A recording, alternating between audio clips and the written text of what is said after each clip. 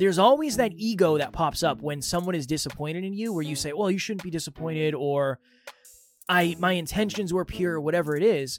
I'm very empathetic when I disappoint someone, because if I disappointed you, I feel really bad.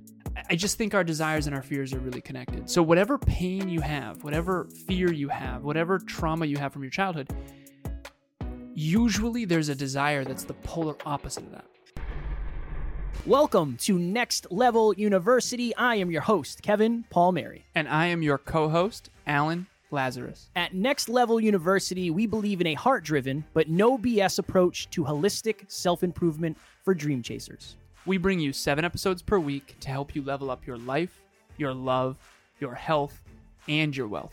Self-improvement in your pocket every day from anywhere for free. Welcome to Next Level University.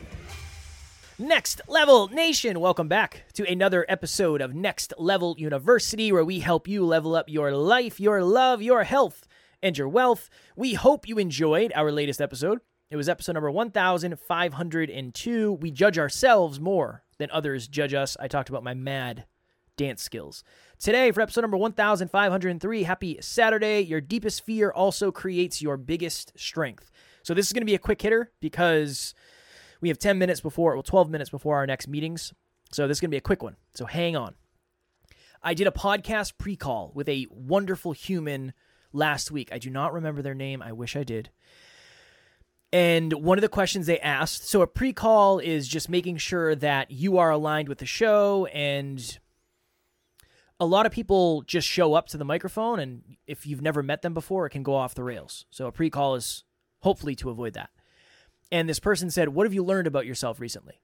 And I said, I learned that disappointment is the biggest exile I have. I do not like disappointing other people. It hurts me.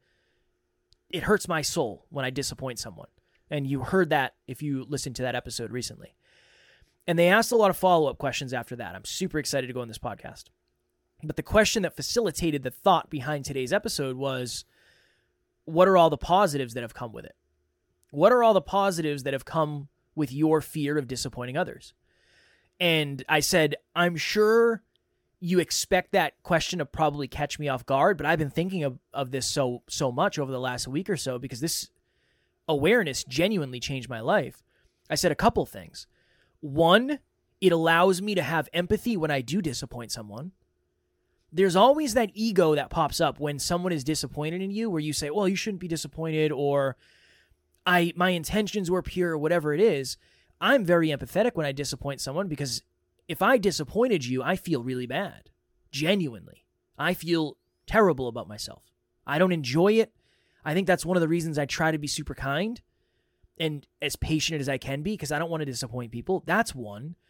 Number two, I always try to make someone feel like they're the only person when I'm talking to them, because again, my fear of disappointing them.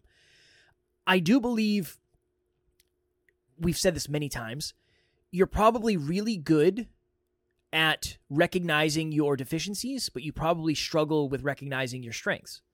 This is a very similar thing. You're probably really good, like I am, now at identifying my weaknesses, at identifying my fears, identifying my insecurities, identifying the stuff that I'm afraid of when it comes to judgment. But there are positives that come with all of those things. And if you can identify them, I think you can utilize them better. One of the other things, this is a really good story. Wednesday, I drove to New Jersey from New Hampshire. I got up at 3:30, and my plan was to be there at 9, so I was like, I have plenty of time. This can be fine. I go down, I get in my car at 4:30 a.m., and I turn on my GPS, and it says you're going to be there at 9 a.m. If you leave this second, you don't hit an ounce of traffic, and you don't stop once, you're going to be there at 9. And I was like, how the hell did that happen? It said 4 hours, or it said 4.5 hours. Now it's 5.5? What's going on here? This isn't right. And I drove straight. I didn't stop to pee. I didn't stop to get gas. I didn't stop to get anything. I drove straight 5.5 hours from New Hampshire to New Jersey, and I think I was like 6 minutes late. And I was so pissed off at myself. I was so pissed off, even though that's unreasonable. You drive 4:30 to 9. I didn't stop to pee. I had to pee so bad. You're a sicko. It just man. is what it is. But I didn't want to disappoint the clients. That was my focus. So That's there's a superpower. There's a positive that comes with that, but I also grind myself into the ground at times. So that's what I wanted to talk about quickly in today's episode. Well, I think, again, because we don't have a ton of time, but that's one of the huge positives is, and I want to give you credit for this, Kev, one of the reasons we have so many clients that are so blown away by Next Level Podcast Solutions is obviously the amazing production team, but Kev, you're really good at, I learned from a mentor of mine that you run to the problem and you walk to the order. It's actually Emilia's father said that. We run to the problem and we walk to the order. In other words, we are here to solve your problems if you are our client, and we are here for you. And Kev, you do a phenomenal job of that. And I know part of that comes from not wanting to disappoint people. Definitely. The other part of that comes from fear of being broke, because when you were a kid, you didn't have a ton of money. And again, nuance there. But our desires and our fears are connected. And I think that's probably the olive branch that I want to extend to everybody on this episode. If you think about what you desire most, okay, let's say you really want a really big, nice house. Maybe you're afraid of looking like you're poor or looking like you're not significant, or maybe there was a time in your life where you felt insignificant, and maybe your deepest fear is not feeling significant, and maybe that's why you want a nice car. Maybe you want to fall in love. Maybe you want to have an amazing wedding. Maybe your deepest fear is being alone. I just think our desires and our fears are really connected. So whatever pain you have, whatever fear you have, whatever trauma you have from your childhood, usually there's a desire that's the polar opposite of that. Hi, my name's John Laredo, and I just wanted to give a big shout out to Kevin Palmieri. I had reached out to him. He had been referred to me when I had shared with a friend of mine some interest in doing a podcast, and he said, "You've got to use Kevin. He's fantastic. He's the best around. He'll get you started and off the ground and soaring high." Kevin was phenomenal in terms of leading me through the whole process, and not just easy to work with, but really, really knows his stuff. So whether you're looking for somebody to help you and get you started, or somebody, as I've done, where I'm putting it entirely in his hands because I've got total trust and confidence in him, any of those ends of the spectrum, you're going to have a lot of success and a lot of fun working with Kevin. Trust me. Thanks.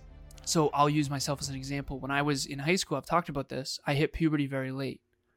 So in middle school, no one had hit puberty. I was one of the guys. I was athletic, blah, blah, blah. In high school, everybody blossomed. People like Kevin got muscles and mustaches, you know? And I didn't. I was just a little prepubescent boy. And my sister was a very, very, very popular girl in the high school. And all of her friends, I was like little Alan, and they all pity danced with me. I used to call it pity dancing. They would dance with me to make me feel better. When in reality, I was just a little boy, and they were grown women. So I have a huge desire to be significant that was born out of that time when I was a freshman in high school and I was a nerd, and all the athletes got all the attention.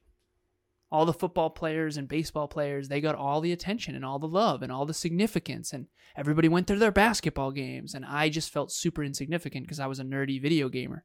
And so I chased mastery and greatness. My mastery was born out of wanting to be more significant.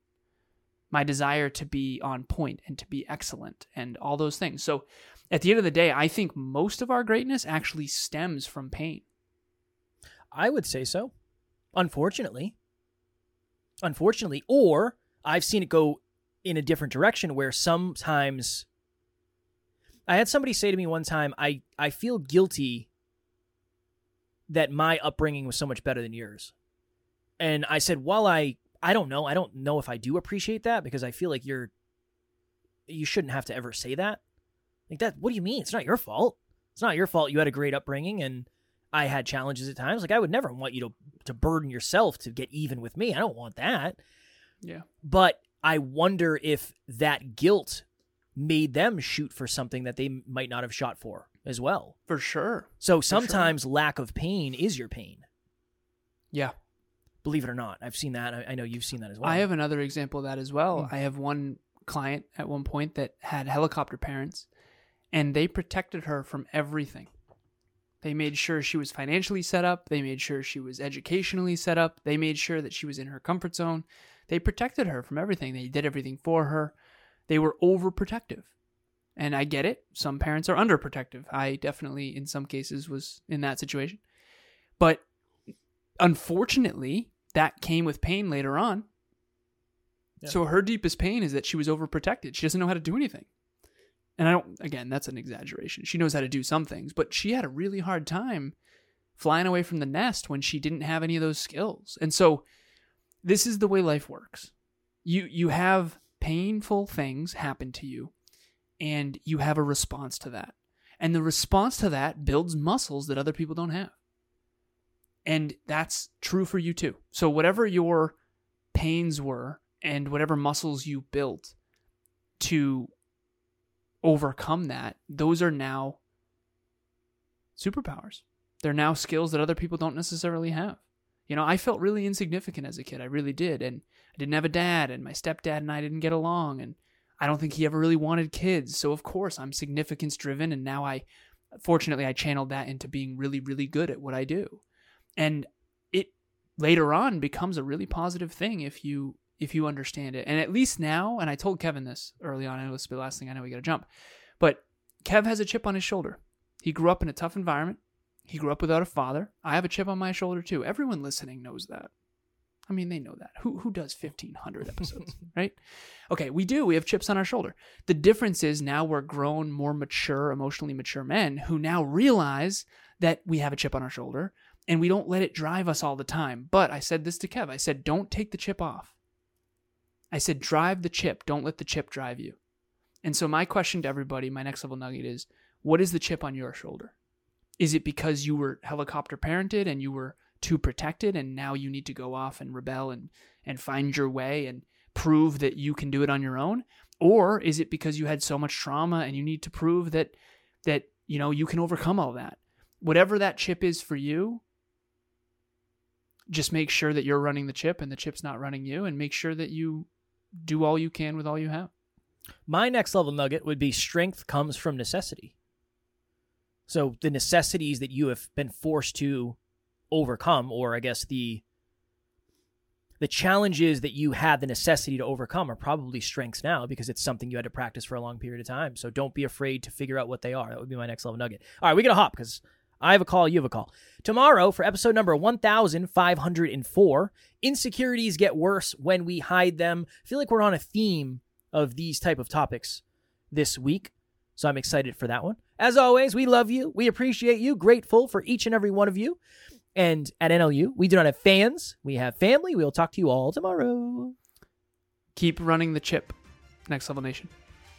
Thanks for joining us for another episode of Next Level University. We love connecting with the Next Level family. We mean it when we say family. If you ever need anything, please reach out to us directly. Everything you need to get a hold of us is in the show notes. Thank you again, and we will talk to you tomorrow.